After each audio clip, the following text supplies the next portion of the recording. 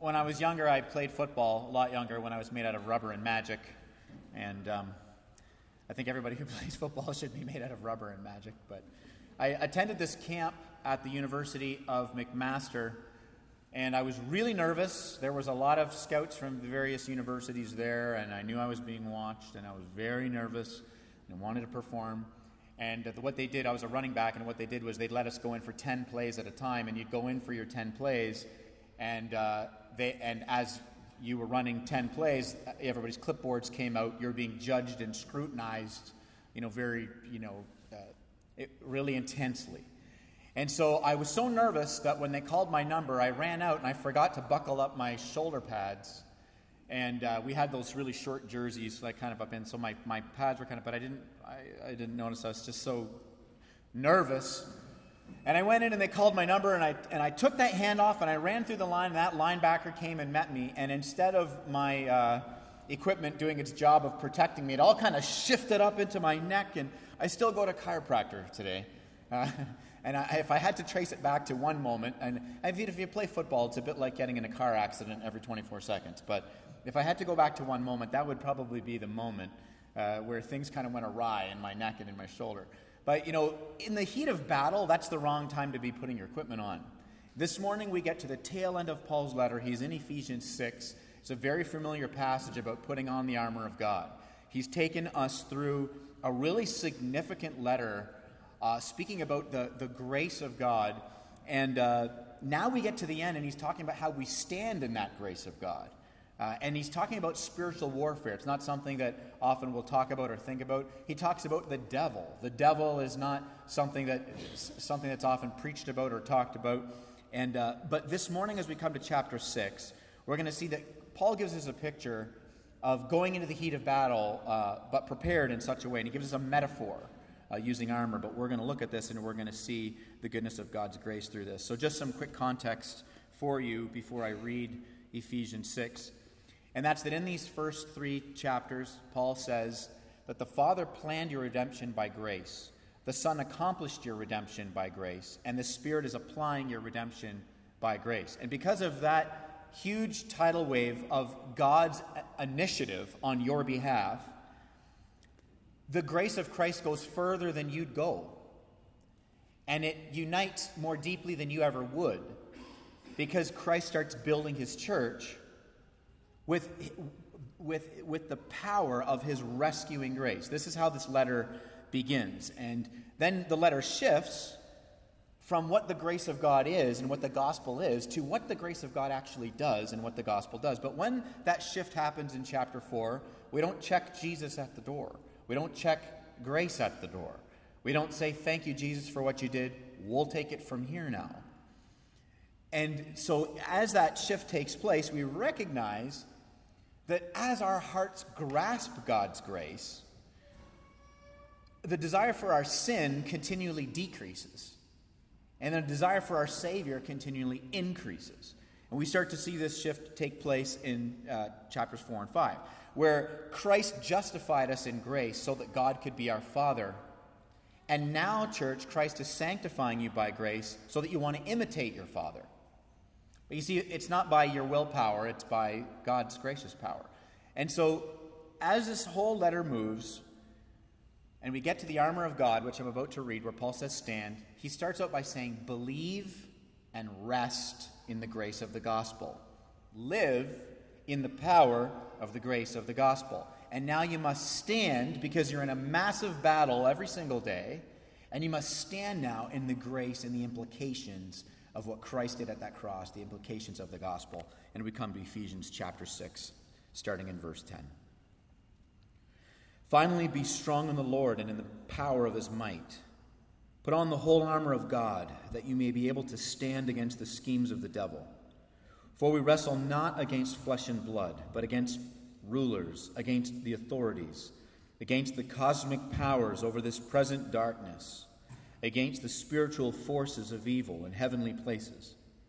Therefore, take up the whole armor of God, that you may be able to withstand in the evil day, and having done all to stand firm. Stand, therefore, having fastened on the belt of truth, and having put on the breastplate of righteousness, And as shoes for your feet, having put on the readiness given by the gospel of peace. In all circumstances, take up the shield of faith, with which you can extinguish all the flaming darts of the evil one. And take the helmet of salvation and the sword of the Spirit, which is the word of God, praying at all times in the Spirit, with all prayer and supplication. To that end, keep alert with all perseverance, making supplication for all the saints, and also for me, that the words may be given to me in opening my mouth boldly to proclaim the mystery of the gospel, for which I am an ambassador in chains, that I may declare it boldly as I ought to speak. This is God's word. So as we see at the tail end of his letter, we're to stand in the grace of the gospel. Stand in the grace that we're resting in. Stand in the grace that we're now living in. Stand in the grace of that rescuing work of Christ at the cross that has that reforming trajectory. Here's the sermon in a sentence. It's that God rescues us when we fall flat and reforms us so we can stand firm. So there's three things that I want us to look at from this passage that we read here. The first thing is, who are we standing against? Secondly, what are we standing against? And then thirdly, how do we stand? So who are we standing against? Well, it's not people. He's very clear. He says it's not flesh and blood. It's the devil. We don't like to talk about the devil. In fact, here in Kitchener-Waterloo, where we're kind of at the epicenter of academia and this kind of neck of the woods of southern Ontario with our universities, to think about the spiritual realm and the spiritual world and spiritual warfare and the devil, for a lot of people it seems like, well, isn't that a little naive? I mean, should we really be talking about the devil? Can't we talk about this in another way?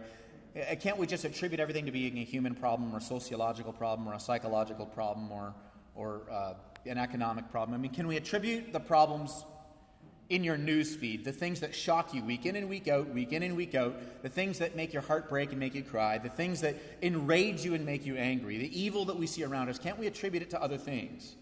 But Paul says we can't. Even though evil takes forms of greed and poverty and abuse and violence and war, right, and tragedy in every form, even though it takes those forms, those things don't create the evil. The evil is deeper. It's more pervasive. And Paul gives us this by saying that our battle isn't against flesh and blood. Now, having said that, amen and amen to social justice. Amen and amen to looking to do justice and mercy in our city. To partner with organizations like we do as a church with St. John's Kitchen. They do beautiful work in this city, feeding those who have been struck by poverty and homelessness for a variety of reasons. And we aren't going to discriminate between the deserving poor and the undeserving poor. We're just going to recognize that apart from the grace of Christ, we're the undeserving poor, and we're going to shower grace on them and care for them. So the St. John's Kitchen, they do great work in the city, and so we support them and we partner with them. So I'm not saying that all the problem is the devil. What I'm saying is pervasive underneath all of the problem of the human condition is, Paul gives us, the powers of darkness and the devil. And we might say, well, can we not just, talk about scientific causes and natural causes, and could there be a socioeconomic solution? And our culture, and maybe you're here and you don't have a Christian worldview. Maybe you're here and you're searching or you're seeking. You're a little skeptic about, the Christian faith, and you might be thinking to yourself, is it naive really to talk about the devil? That there could be this power that's causing all of the unrest in the world. But I even know that in my own lifetime, and I'm young, I'm 40 years old, and even in my own lifetime, I've seen so much evil in my short lifespan that I think that the idea that humans can fix the problem is getting old. I'd be willing to argue any day of the week a worldview that thinks that the human problem, that humans are going to solve the human problem. I think that's getting old, and I'm young, and maybe, and perhaps you'd say I'm being naive, but I'd be willing to argue that. I don't think we can just attribute everything with medical terms. And I'm not saying that there aren't medical problems. I'm just saying that I think we have to be willing to say, is it possible, though, that if I don't acknowledge that there could be another realm other than this realm of flesh and blood, if I'm unwilling to acknowledge that, unlike every other culture other than the White West, who doesn't seem to have a problem believing in spiritual realm, not just globally, but historically, all through history, am I willing to acknowledge that I might be narrow in that view? That I might have a degree of chronological snobbery to think that all cultures throughout all of history really haven't had a problem with the idea that there is forces of darkness at work in the world. But in the White West, in my neighborhood, I've kind of think that everything can be attributed to socioeconomic or physiological, problems. I think I'd be willing to argue that. And scripturally, and obviously I'm a Christian theist and my faith is in Christ alone, so obviously my bias is the Bible. But Paul seems to be saying there's something way deeper here. Yes, there's a lot of factors that affect the evil in the world, but they're not creating the evil in the world. So that's who we're standing against. But what is it that we're standing against? So Paul says, here's who you're standing against. These principalities and powers, rulers of the darkness of this world, spiritual wickedness in high places. That's who we're dealing with here. Not people. We're called to love people, even our enemies. The Christian worldview is we love our enemies. We show grace and compassion and dignity to everybody who's not at this church, who disagrees with everything I say in this church. That's our posture, right? Our position is that we hold fast to the truths of God's word, and we're unapologetic about that. That's our position as Christians. But our posture is love and dignity and respect for everybody that disagrees with our position.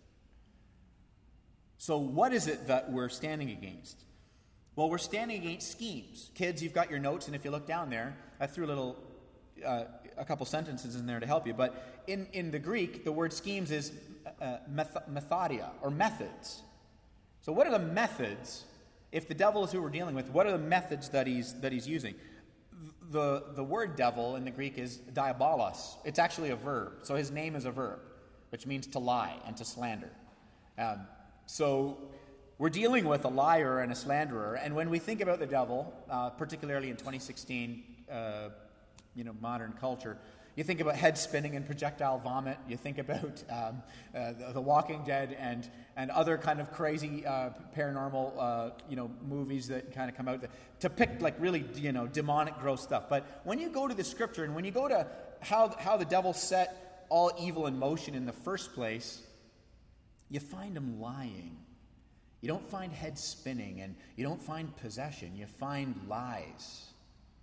So what we're dealing with is methods of a liar. And when we go back to Genesis 3, he's not possessing Adam and Eve, he's lying to them. And I don't know which theologian said it first, but here's a beautiful way of stating what happened in Genesis 3. He did not leave them with fang marks on their flesh, but lies on their heart. And that's what we find that the devil is doing. Timothy Keller, who's one of my favorite teachers today, he gives a beautiful picture like this of how these methods of the devil work, these lies work. He says, you're familiar with the term heartstrings, things tugging at your heartstrings. If you open up a piano and sing into that piano, if you can hit a note that's none of us probably have perfect pitch, but if you can open a piano and sing a note, the string that accompanies that note you're singing will vibrate. And all of our hearts have strings. We were born dead into our sin, Ephesians 2 says. And the devil has been whispering since Genesis into the heart of humanity. And everybody has different heartstrings that vibrate with different lies, which result in different sin and manifest in different ways and create different problems. And so your news feed looks the way that it does. And so that your marriage struggles with the things that it does. And my marriage struggles with the things that it does. And your family struggles with the things that it does. And your children, and when you go to work, and all of the struggles that we're in with our own sin and the lies that we struggle with is because the devil, since the beginning, has been singing into the hearts of humans. And James says we're all deceived because of kind of what was in there that we were born into. And that's really what we're dealing with. We're dealing with these methods. And they've always formed in two things of temptation and accusation.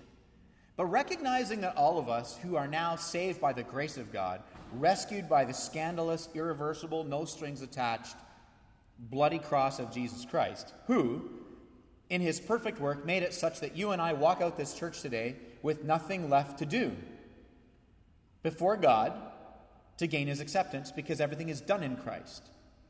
And so even though we enjoy that beautiful grace, because our status is righteous. In and of ourselves, we are sinners. And because we are sinners, that allows for us to have a great degree of humility for the people sitting on either side of you and on the row behind you and in front of you.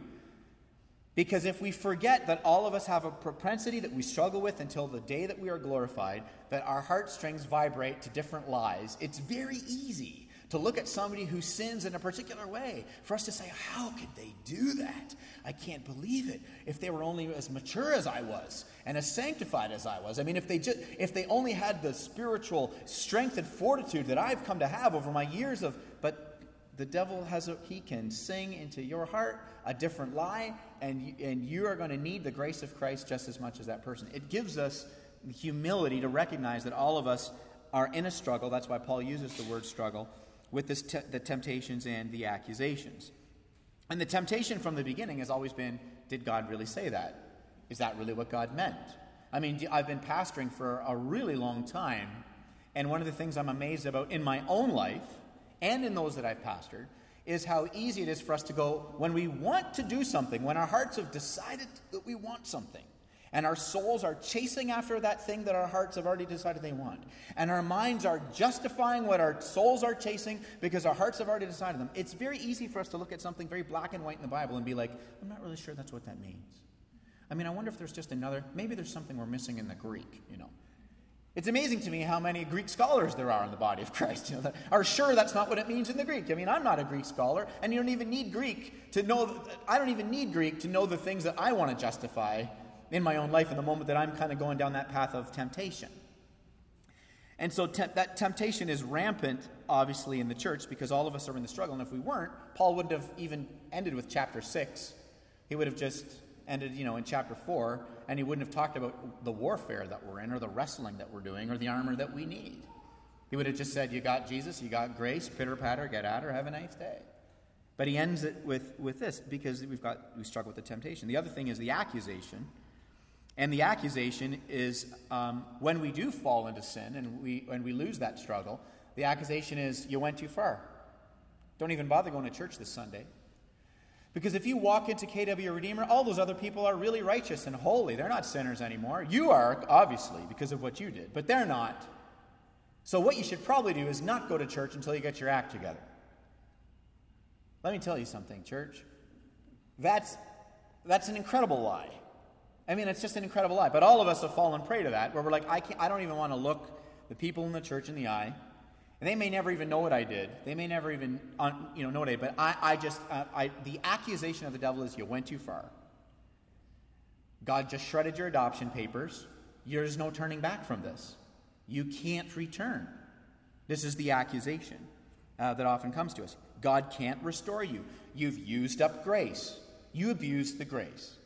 Which is a hilarious term because grace by its very definition is being abused, quote unquote, the moment it's given out.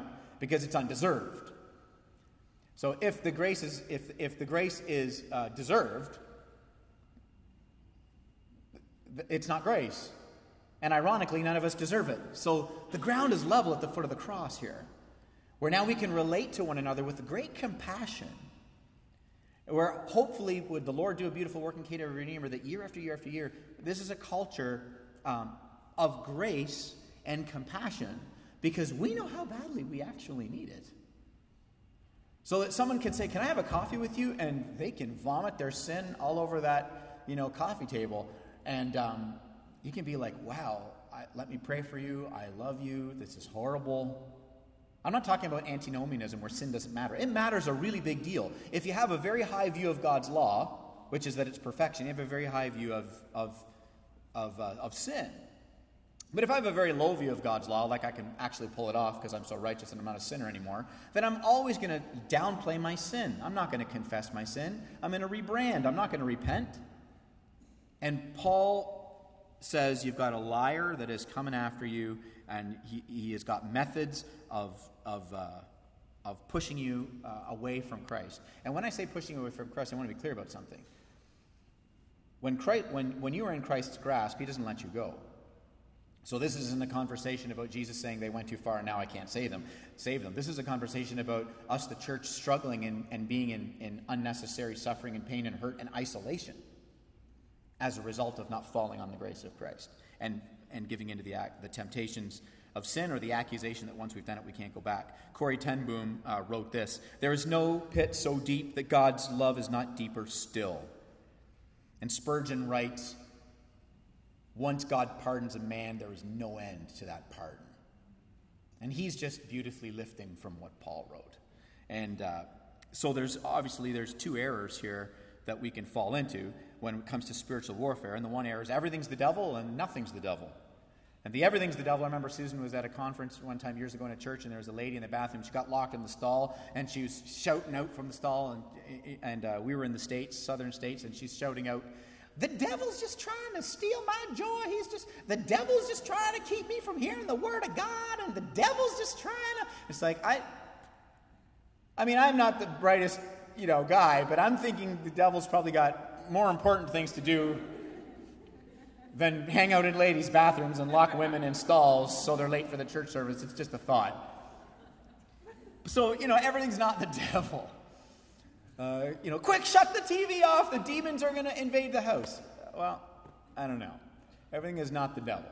On the other side of the ditch, of course, is that nothing's the devil. I've been in Africa, and I'm not going to bother getting into the stories now, but I heard some stories and saw some things, and I was just like, wow, the devil is for real, for real. When I was in some crazy villages and saw a witch doctor dancing around this one, and I'm just like, there's things that can make the hair stand on the back of your neck, and I've been in those scenarios. And so we can make two errors. We can say everything's the devil, and we could say nothing's the devil.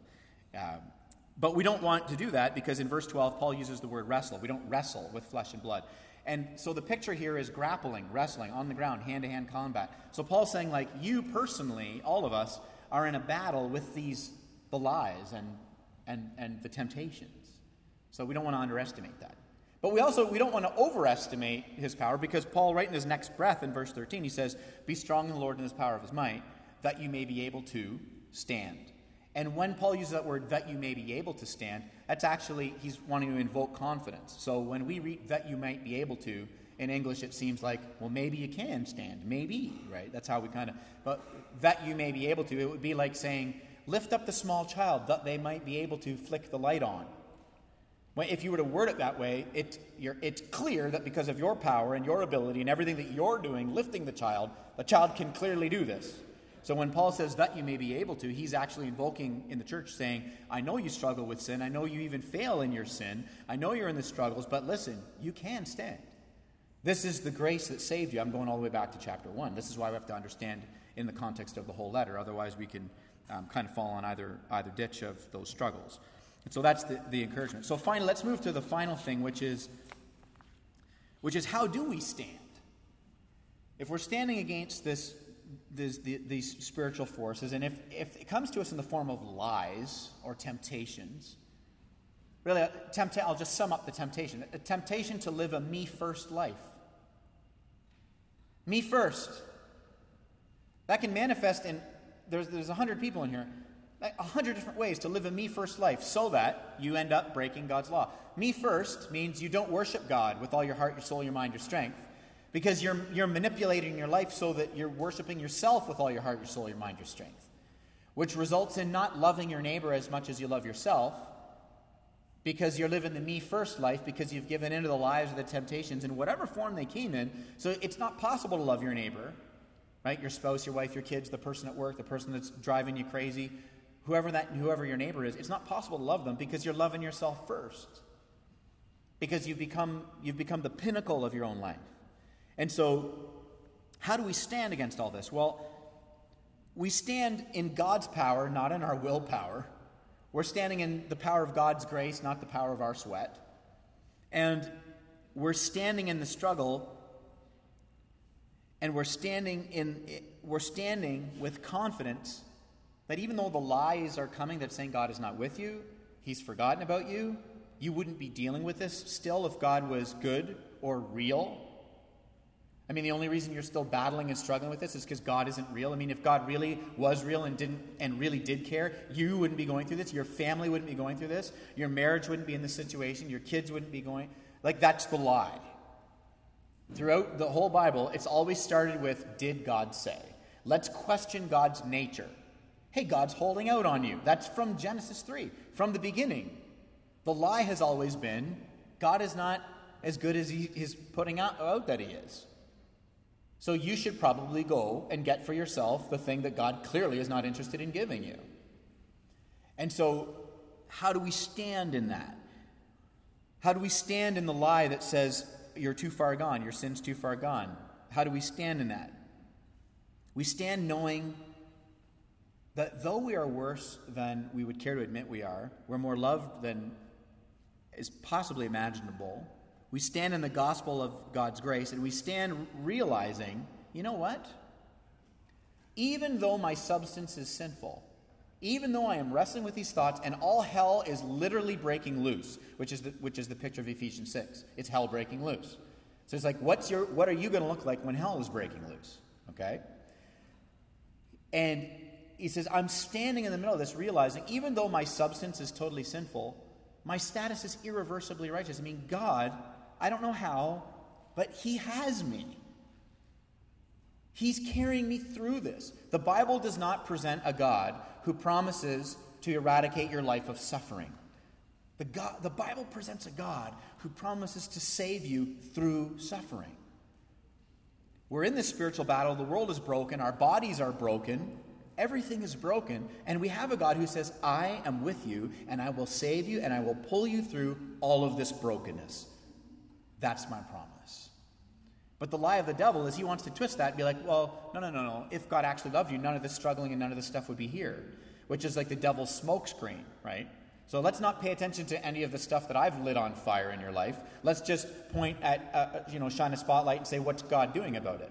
And let's also have you forget that we're living life in Act 3, and Act 4 is actually coming, where he restores everything. This is what the picture is. So that's why in verse 14 he says, stand therefore having buckled. You're standing in something that's already done. You're standing in a battle that's already going on. When he says stand therefore, that's a single past action. It's complete. It's already done in Christ. This is the grace of Christ. So as you look at the armor, they're all metaphors for the grace that Paul is saying, this is objectively true. You need it to be experientially true. The belt of truth, right? It's the foundation. It's like first century Under Armour, okay? It's like a leather tunic. It wasn't a belt like what I'm wearing. It's like a neck to, knee, leather. And the belt of truth, Christ is our truth. Christ is the truth. He said, I am the truth about the Father. I'm the truth about what God's doing in the world. I'm the truth about what he's going to do with the world. He's the truth. He's the foundation in which everything else is buckled together and fastened to. So we internalize the grace of Christ. The breastplate of righteousness, Christ is our righteousness. And so the scripture says that he took him who, was not sin and made him sin so that we might become the righteousness of God. And that righteousness is handed right to us. It's not in and of ourselves. It's Christ's, and we're united to him. And the amazing thing about grace is God only ever sees us as righteous. But if you look in the mirror, you're not righteous in and of yourself. If that were true, which gets us to the next thing. I won't get ahead of myself, but I'll get to that in a minute in terms of how it is Christ's righteousness handed to us. He says we've got the shoes of peace. And the Roman boot, they called it the caliga, they're not like for running. These boots that Paul's describing here, the Roman boots that they used at the time when Paul would have been writing this, they had massive spikes on the bottom of them. You just dug your heels in and you stood there behind the shield. So this isn't a picture of a soldier, running through a battlefield. This is a picture of a guy who's dug his heels in and he's not going anywhere. And so the gospel is that. It's the grace of Christ that enables for us to just dig our heels in and not be moved when all hell is breaking loose in our life. It's a picture of someone who's firmly planted. So we've got the peace with God because of what Christ did, and we have the peace of God. But again, these are objective truths that Paul's been talking about for 5 chapters, and he's saying, you got to get that objective truth of grace experientially in your heart. So that day to day, this grace that we say we celebrate and we believe in, it's actually changing us. It's causing us to dig our heels in. It's causing us to not move. Then he says the shield of faith, which of course, Christ is the author and the finisher of our faith. The Roman shield was not like this little thing that you kind of slung on your arm and you ran around with like Captain America. The Roman shield was wider than a man, and you stuck the thing in the ground, and you hid behind it. And if you've ever seen, Gladiator from 2000, all of those fiery darts that they would shoot, they'd all stick in the shields. Those things look like smoking porcupines. That's a picture of you and me. We don't stand there like Captain America, like, ha, ha, ha, I'm righteous. Man, you are behind something, hiding behind something, heels dug in, not moving, being like, I'm with Jesus. This is the picture. Right? You and I aren't the hero. We just we stick our heels in, we put the shield down, we hunker down behind it, and we're very, very confident. Very confident. This is the picture of the shield. And so this is why I'm saying to you, because we need this shield of faith, I always say this at Redeemer, we're righteous in Christ, but we're sinners in of ourselves. And when you talk that way, it always bothers people. And I've had many people, and many more will come to me and say, well, are we still sinners? Yes. If you weren't a sinner, you wouldn't need a shield. The reason you need a shield is because you're very flammable. You're a flaming sinner on your own. Flaming sinner. And so you need you don't need a shield if you're not a sinner. But Paul, I'm the righteousness of Christ. Yes. Yes, you are. And God only knows you as righteous because of the grace of Christ. But it's Christ. This preacher needs a shield. I don't be put on all the armor, but I don't need a shield because I'm righteous now. Get behind the shield. You're a flaming sinner. And the devil knows what makes you're not, he knows how to make you catch on fire. And what's going to make you, burst into flames isn't going to make the person on this side burst into flames. So this is again why we can live with compassion in the church, that when somebody does burst into flames, rather than standing there and watching them burn and be like, well, I just can't believe they're not as sanctified as I am. I can't believe they burst into flames. Jump on the brother, roll them around in the grace of Christ. Take them for a coffee, give them Jesus. Right? They don't have to live in their sin. I'm not advocating antinomianism. I'm not saying sin doesn't matter. It matters. It kills us. But this is why we have a shield. We hide behind it. We stick that thing in the ground. I'm with Christ. I'm with Him. Desperate for Him. And it was because Paul had such a revelation of this that he was able to be very transparent in Romans 7 about how he still catches on fire. Romans 7, the thing I'm supposed to do, I don't do. The thing I'm not supposed to do, that's the thing he's like, I know I'm not supposed to do this, but and the fiery darts are. Paul is writing, the Apostle Paul, about how the flaming darts are going in and inflaming him, inflaming his sin. Romans 5, Paul says, I didn't even know what sin was until the law came along.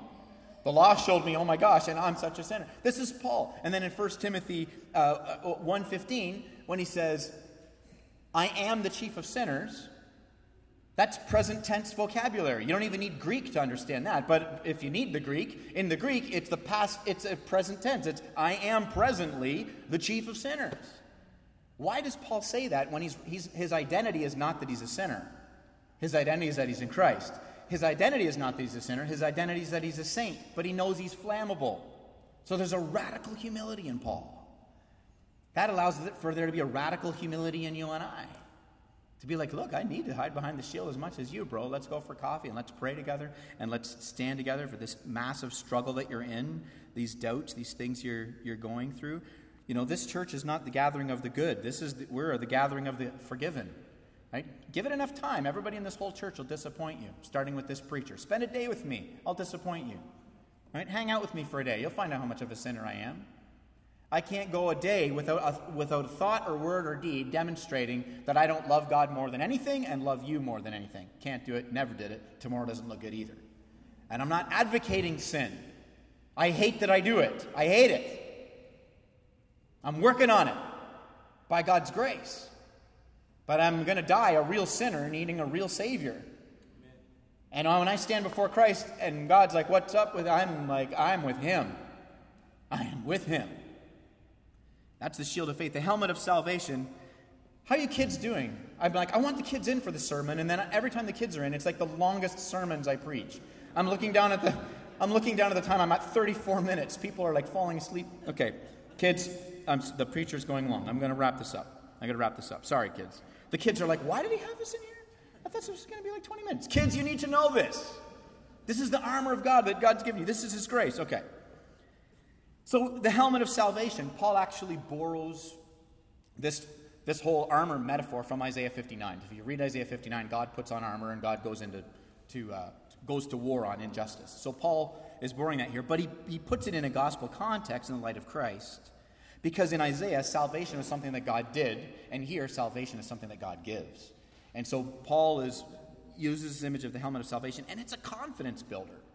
When you put a helmet on, it's a confidence builder. When Isaiah was a little guy and he was playing football, we went and he said, "Dad, is today the day I get my armor?" I said, "Yep, today is the day you get your armor, buddy." And we went and we put on his equipment, and when I put the helmet on him, I said, "Now this helmet's going to protect you." And I started bonking him in the head. Bang, bang, bang, bang.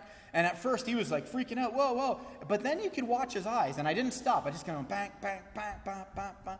And as I was bonking him off the helmet, all of a sudden his eyes started changing. Because he's like, "Wait a minute, I'm actually okay in here." And you could literally see the shift in his little 10-year-old face from, "Oh my gosh, I'm going to die," to, "I am Iron Man." You know, it's like it just went to this huge, "No, I can do it," you know? It was amazing. And it's a confidence builder. You put a little helmet on a little 5-year-old child, and what does that kid start doing? Their confidence goes to another level. They just start running around. They're protected. The helmet of salvation is the confidence builder for us when we're in the middle of the struggle, when the fiery darts are flying, when all hell is breaking loose in your life, in your marriage, in your body, with your family. The salvation is the confidence builder. It's because when Paul uses the term in Ephesians 2, going back a couple chapters, he says, "By grace you've been saved," period, right? Saved. That is a perfect past tense participle. It means done and being done. So there's a confidence there. And so the sword of the Spirit is God's word. And Jesus, of course, is in the desert. And when the temptation comes to Christ, if Christ needed God's word, surely you and I need it. Why do we read God's word? Why are we to meditate on God's word? Why are we to memorize God's word? Why do we teach our children God's word? It's not to get brownie points in heaven. It's not so God will say, "You're a really good Christian." It's not so we can come to church and feel more sanctified than the person that hasn't opened their Bible in a month or a year. That's not why we read it. We read it to nourish and feed our souls, because God's word, that sword, which divides between the soul and the spirit and the bone and the marrow, it does that work of causing us to hate our sin and love our Savior, because the Bible reads us. And so I'm going to close with this. Putting on the armor is to take what's objectively true and make it experientially true through prayer. And I'm going to close the sermon with that. Because Paul says at the end of all of this, praying at all times in the Spirit. It's through prayer. How do you put on the armor? How do you put on this metaphorical armor? It's prayer. It's getting before God. It's living our lives on our knees and saying, "Oh God, I need your grace." That's the good news. The good news is that when it comes to standing firm, when all hell is breaking loose, Christ has a perfect record of standing firm. And he gave his record of standing firm to you and I. And so more and more, as you and I are putting on the grace of Christ, we will instinctively act like a person who is loved and safe and secure in God, even when all the darts are flying around us. And so Jesus, as he came as a warrior, he didn't come to bring the sword of God's judgment. He came to bear it. He didn't come, he came and God's judgment fell on him so that God's grace could fall on us. And so God's grace rescues us when we fall flat, but it reforms us so we can stand firm. Let's pray.